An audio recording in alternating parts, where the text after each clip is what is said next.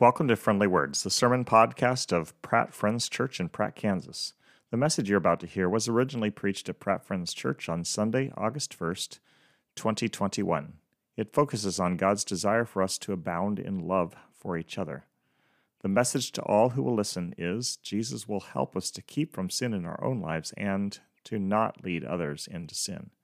Now here is guest preacher Roy Haynes.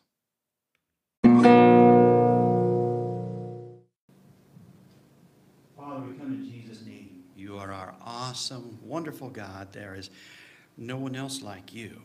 You alone are God. You're the one that we can trust. You're the one who will see us through anything that we go through. You're the one who sees us where we are, as we are. Yet you love us, and you love us enough that you're going to call us to be yours and change our hearts to where we're more like Jesus. I pray that your Spirit would be with each of us today. You know each need. Lord, I pray that your Spirit would be with each of your people, that we would trust in you. And Lord, I pray that somehow we might be a help to those around us who don't know you. I pray that your Spirit would be near. Thank you for your tremendous love. Lord, please meet each need in this congregation today. Thank you in Jesus' name. Amen.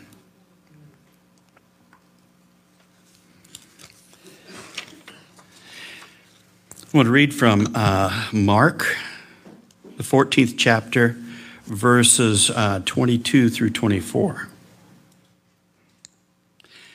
While they were eating, Jesus took bread, gave thanks, and broke it and gave it to his disciples, saying, "Take it, this is my body." Then he took the cup, gave thanks, and offered it to them, and they drank from it. "This is the blood of my covenant, which is poured out for many." John 3:16. For God so loved the world that he gave his only begotten Son, that whoever believes in him should not perish, but have everlasting life. Now, these are perspectives that we really need to remember each time we come before God. And these are the things that we need to really kind of have in mind as we look at today's message. Out of the furnaces of war come many true stories of sacrificial friendship. One such story tells of two friends in World War I who were inseparable. They enlisted together, they trained together, they shipped overseas together, they fought side by side in the trenches together. During an attack, one of the men was critically wounded in a field filled with barbed wire obstacles. He was unable to crawl back to his foxhole. The entire area was under a withering enemy crossfire, machine guns blazing everywhere. And it was suicidal to try to reach him. Yet his friend decided to try. Before he could get out of his trench, his sergeant yanked him back down inside and ordered him not to go. "It's too late. You can't do him any good, and you'll only get yourself killed." A few minutes later, the officer turned his back, and instantly the man was gone after his friend. A few minutes after that, he staggered back, mortally wounded, with his friend now dead in his arms. The sergeant was both angry and deeply moved. "What a waste," he blurted out. "He's dead, and you're dying. It just wasn't worth it." Almost with his last breath, the dying man replied, "Oh yes, it was, Sarge. When I got to him, the only thing he said was, 'I knew you'd come, Jim.'" That's pretty much a picture of this letter from the Apostle Paul to the church at Philippi, a church he had planted at the cost of a severe beating and a half a night in stocks. This letter appears to have been written in response to a generous gift sent from the church to Paul to help ease his troubles while he was in prison. And this wasn't the first time the Philippian church had sent him aid. I believe that this particular letter was a gift, the best gift that Paul had to give them for the help and encouragement that their act of caring had brought to him. Well, in the last couple of messages that I've shared on Philippians, we looked at Paul's introduction to this letter. Today, we will look at Paul's sort of opening blessing for this group of beloved believers. Please turn in your Bibles to Philippians chapter 1. Philippians chapter 1. Now we're going to focus today on verses 3 through 11, but I'm going to go ahead and start with verse 1. Paul and Timothy, servants of Christ Jesus, to all the saints in Christ Jesus at Philippi, together with the overseers and deacons, grace and peace to you from God our Father and the Lord Jesus Christ. I thank my God every time I remember you. In all my prayers for all of you, I always pray with joy because of your partnership in the gospel from the first day until now. Being confident of this, that he who began a good work in you will carry it on to completion until the day of Christ Jesus. It is right for me to feel this way about all of you since I have you in my heart. For whether I'm in chains or defending and confirming the gospel, all of you share in God's grace with me. God can testify how I long for all of you with the affection of Christ Jesus. And this is my prayer, that your love may abound more and more in knowledge and depth of insight, so that you may be able to discern what is best and be pure and blameless until the day of Christ, filled with the fruit of righteousness that comes through Jesus Christ to the glory and praise of God. I call this letter Paul's Book of Joy. Paul uses the word joy 5 times and the word rejoice 6 times in this short book. That says something about this relationship. I thank my God every time I remember you. In all my prayers for all of you, I always pray with joy. Why such fondness? Because of your partnership in the gospel from the first day until now. This sounds like a proud father whose child has not only chosen to follow him in the family business, but excels in it. This was a child who got it right, and it brought Paul such joy at every memory. I have a feeling God feels the very same way when his children, when we get it right, and for the long run, we stick with him through thick and thin. I find myself constantly concerned about my children. Are they getting it right?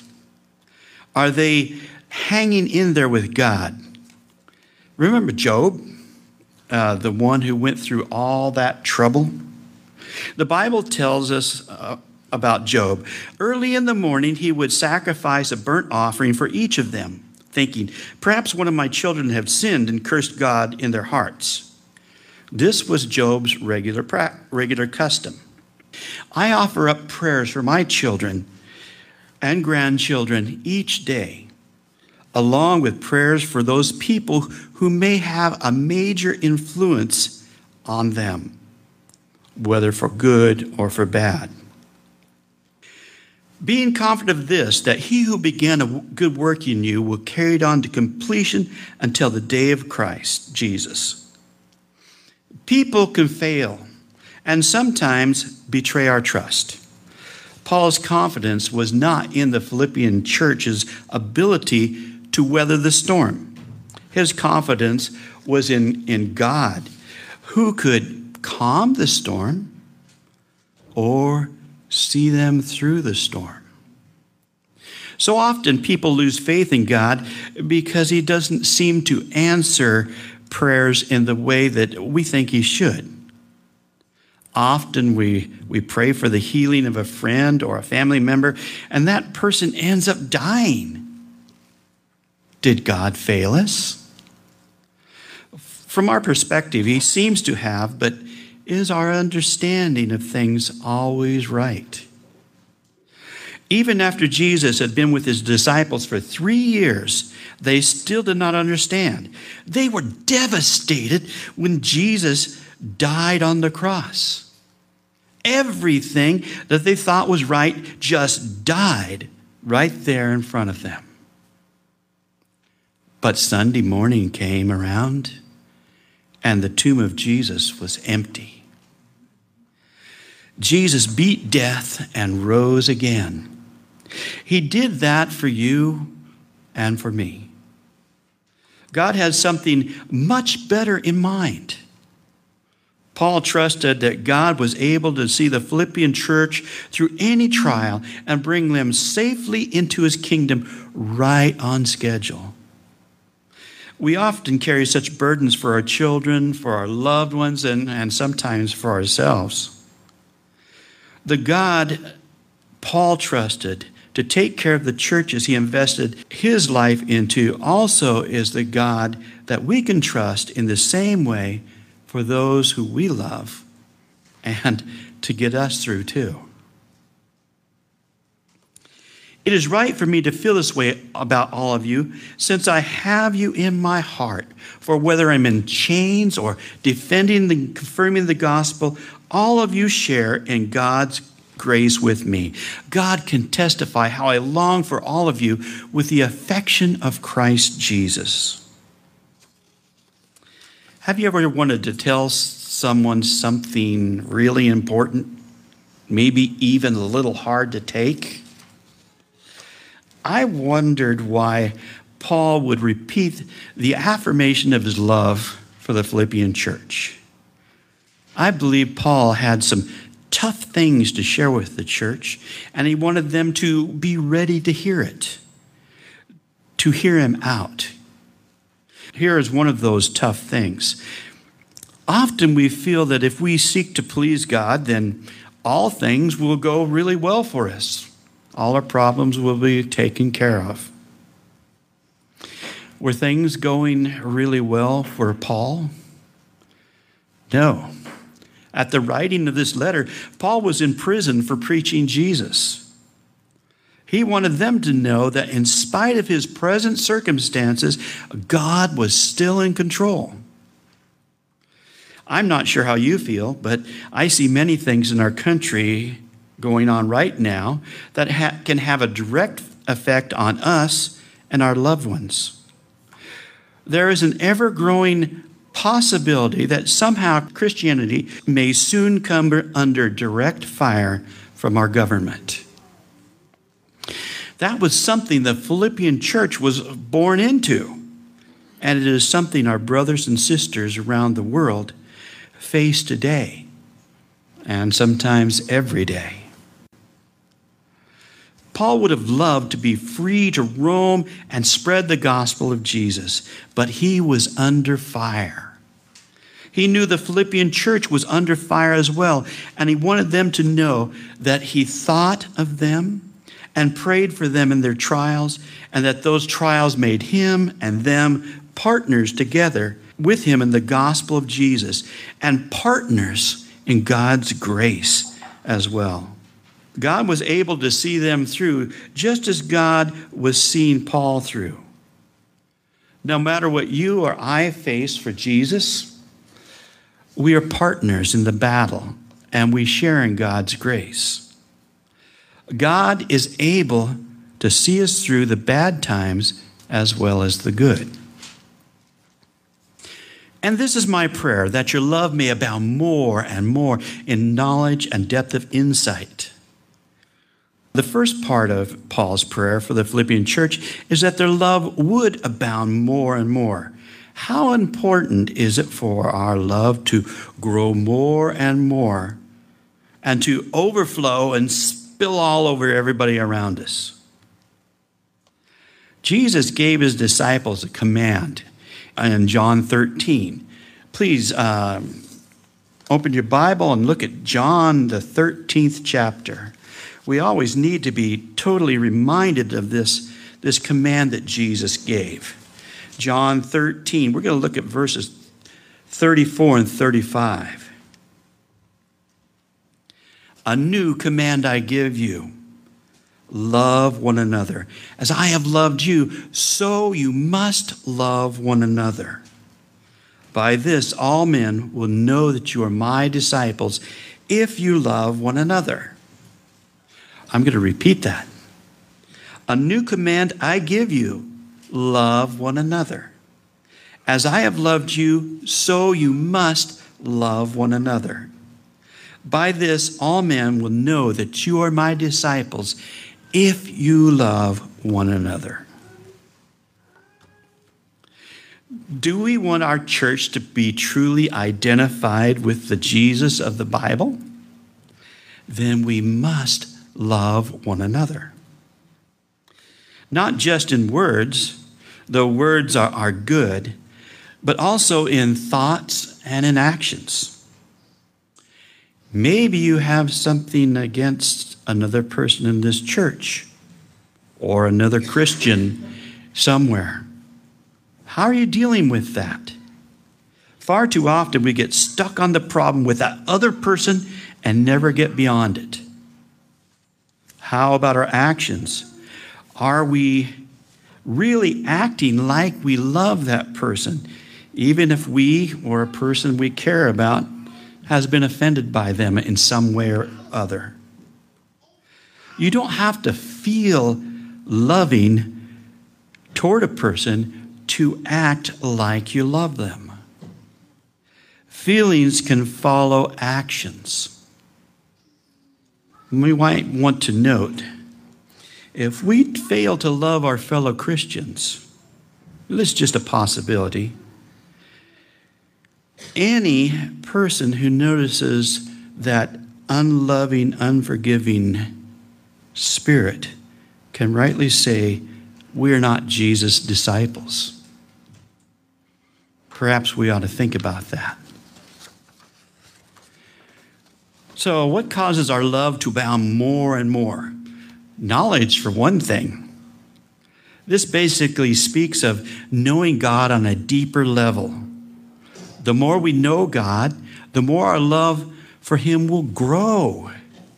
As a result, the more we will automatically love others. I know a person who came home from a busy day, put the kids to bed, and then he and his wife just sort of wearily crashed on their couch. There was only one light on in the house, and that was over the kitchen sink. And the kitchen sink was piled high with dirty dishes. The husband thought, I ought to go start those dishes for my wife. But he was just too tired and remained slouched on the couch. Then he remembered something that God had done for him that day, and he began to praise and thank God for it. The next thing he knew, he was at the kitchen sink beginning to work on those dishes. He didn't even remember getting up and walking over there. The automatic response to worshiping God was to do something for another, even in the midst of weariness. Deeper insight is another way that our love abounds more and more. Our friend Webster, you know the dictionary guy, says insight is the power, the act, or the result of seeing into a situation. He includes the word penetration there. The word penetrate gives depth to this word. Insight doesn't come from just a casual observation, but from a delving deeper into the subject. The more we look into God, the more our love will abound. So abounding love comes from really exploring God and experiencing God. That leads to being able to discern what is best. Friend Webster says, To discern is to detect with the eyes, to distinguish, to come to know or recognize mentally. My Greek lexicon says the word means to test, as in assaying metal like gold or silver, to prove, to try, to examine, to scrutinize, to decide upon after examination. Discernment calls us to not just float through life, but to examine life, the life that we're living. Do the things that occupy our attention pass the test when we compare them with what we have learned about God? If not, what changes do we need to make? We are not only able to discern what is best, but we are able to choose what is best so that we can be pure and blameless until the day of Christ. Webster says the word pure means unmixed with other matter, free from taint. I like Webster's thought of being unmixed with other matter. I believe that's exactly what God wants for us. God doesn't want us mixed with the patterns of this world. What might it mean to be mixed with the patterns of this world? Today, our world worships sex and flaunts the body. In the Garden of Eden, God covered the nakedness of Adam and Eve. In the Bible, nakedness is almost always associated with shame. Perhaps God does not agree with the standards of this world. Let's also look at the way people of our nation deal with laws and with those in authority. We need to note that the core of our laws come from God's laws. If you want a taste of the lawlessness that covers our land today, just go for a drive in town or on the highway. Either will do. Notice how few people do not exceed the maximum speed limit posted. What about stopping at stop signs, especially when other cars are not close by? I worked for a farmer out past Haviland. Stop signs weren't a thing there. They just right on through.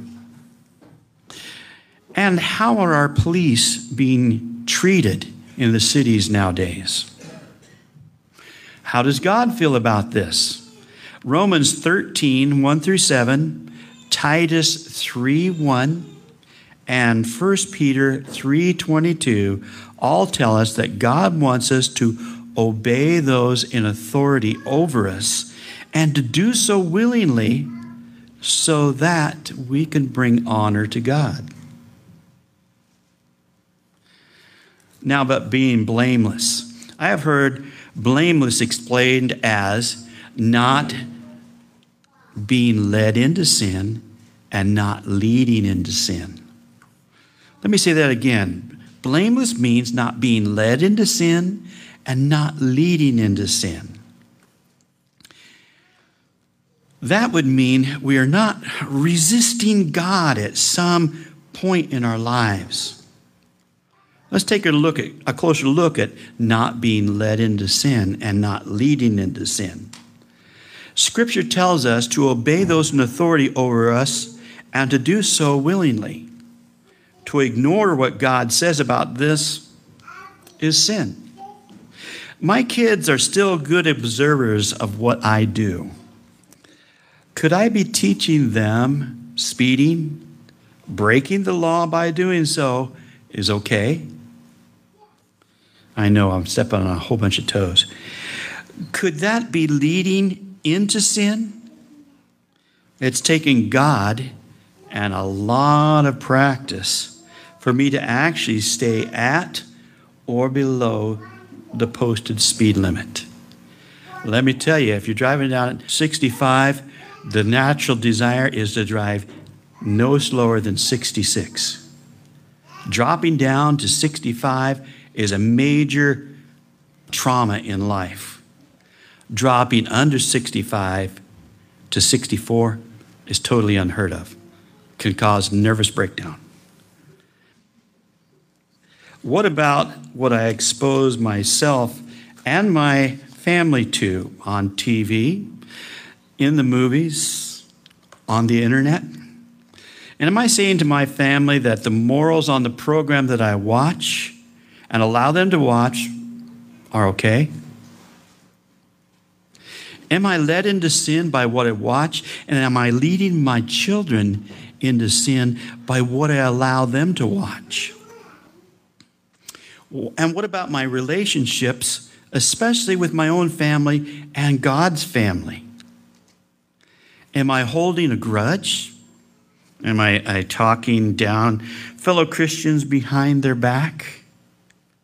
Even if I seem to have good reasons for not forgiving and good reasons to let others know that that person is in the wrong, what kind of example am I setting? Am I led into sin? Am I leading into sin? God loves us enough to accept us as we are when we come to Him. But He also loves us enough to purify us from all unrighteousness. The Holy Spirit convicts us, points to things in our lives that displease God.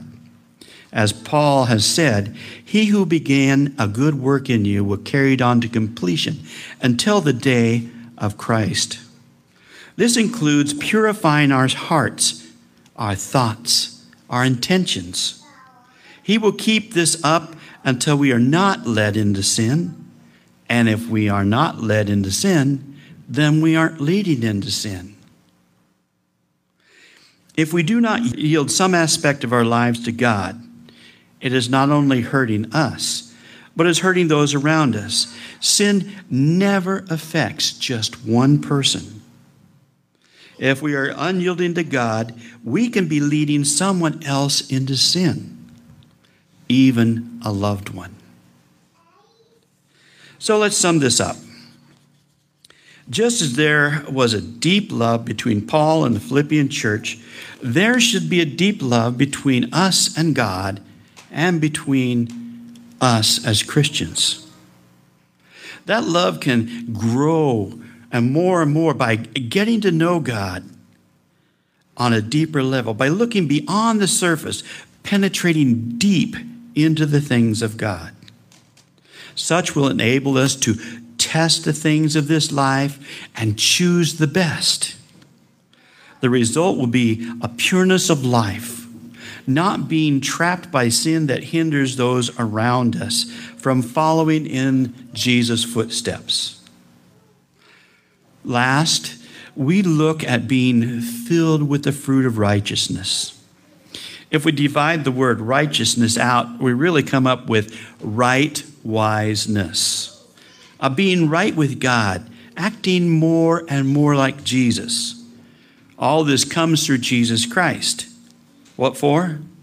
So that God can receive glory and praise because of the transformation that has happened and is happening in each of us. We all have the choice to honor God with our lives or to honor ourselves. Honoring ourselves comes naturally in our world, and honoring God can have a cost. Even if we choose to honor God, we can fail. Fall flat on our faces in the mud. If we fail, the Holy Spirit rolls us over, wipes the mud out of our eyes so that we can see Jesus. And after looking at Jesus for a while, we're able to get up and try again. And again. And even again. If we choose to honor ourselves, it could cost us a whole lot more in the long run. And we can find ourselves very empty on the inside, even when we appear to be full on the outside. So choose to begin or to strengthen that love relationship with God through Jesus Christ.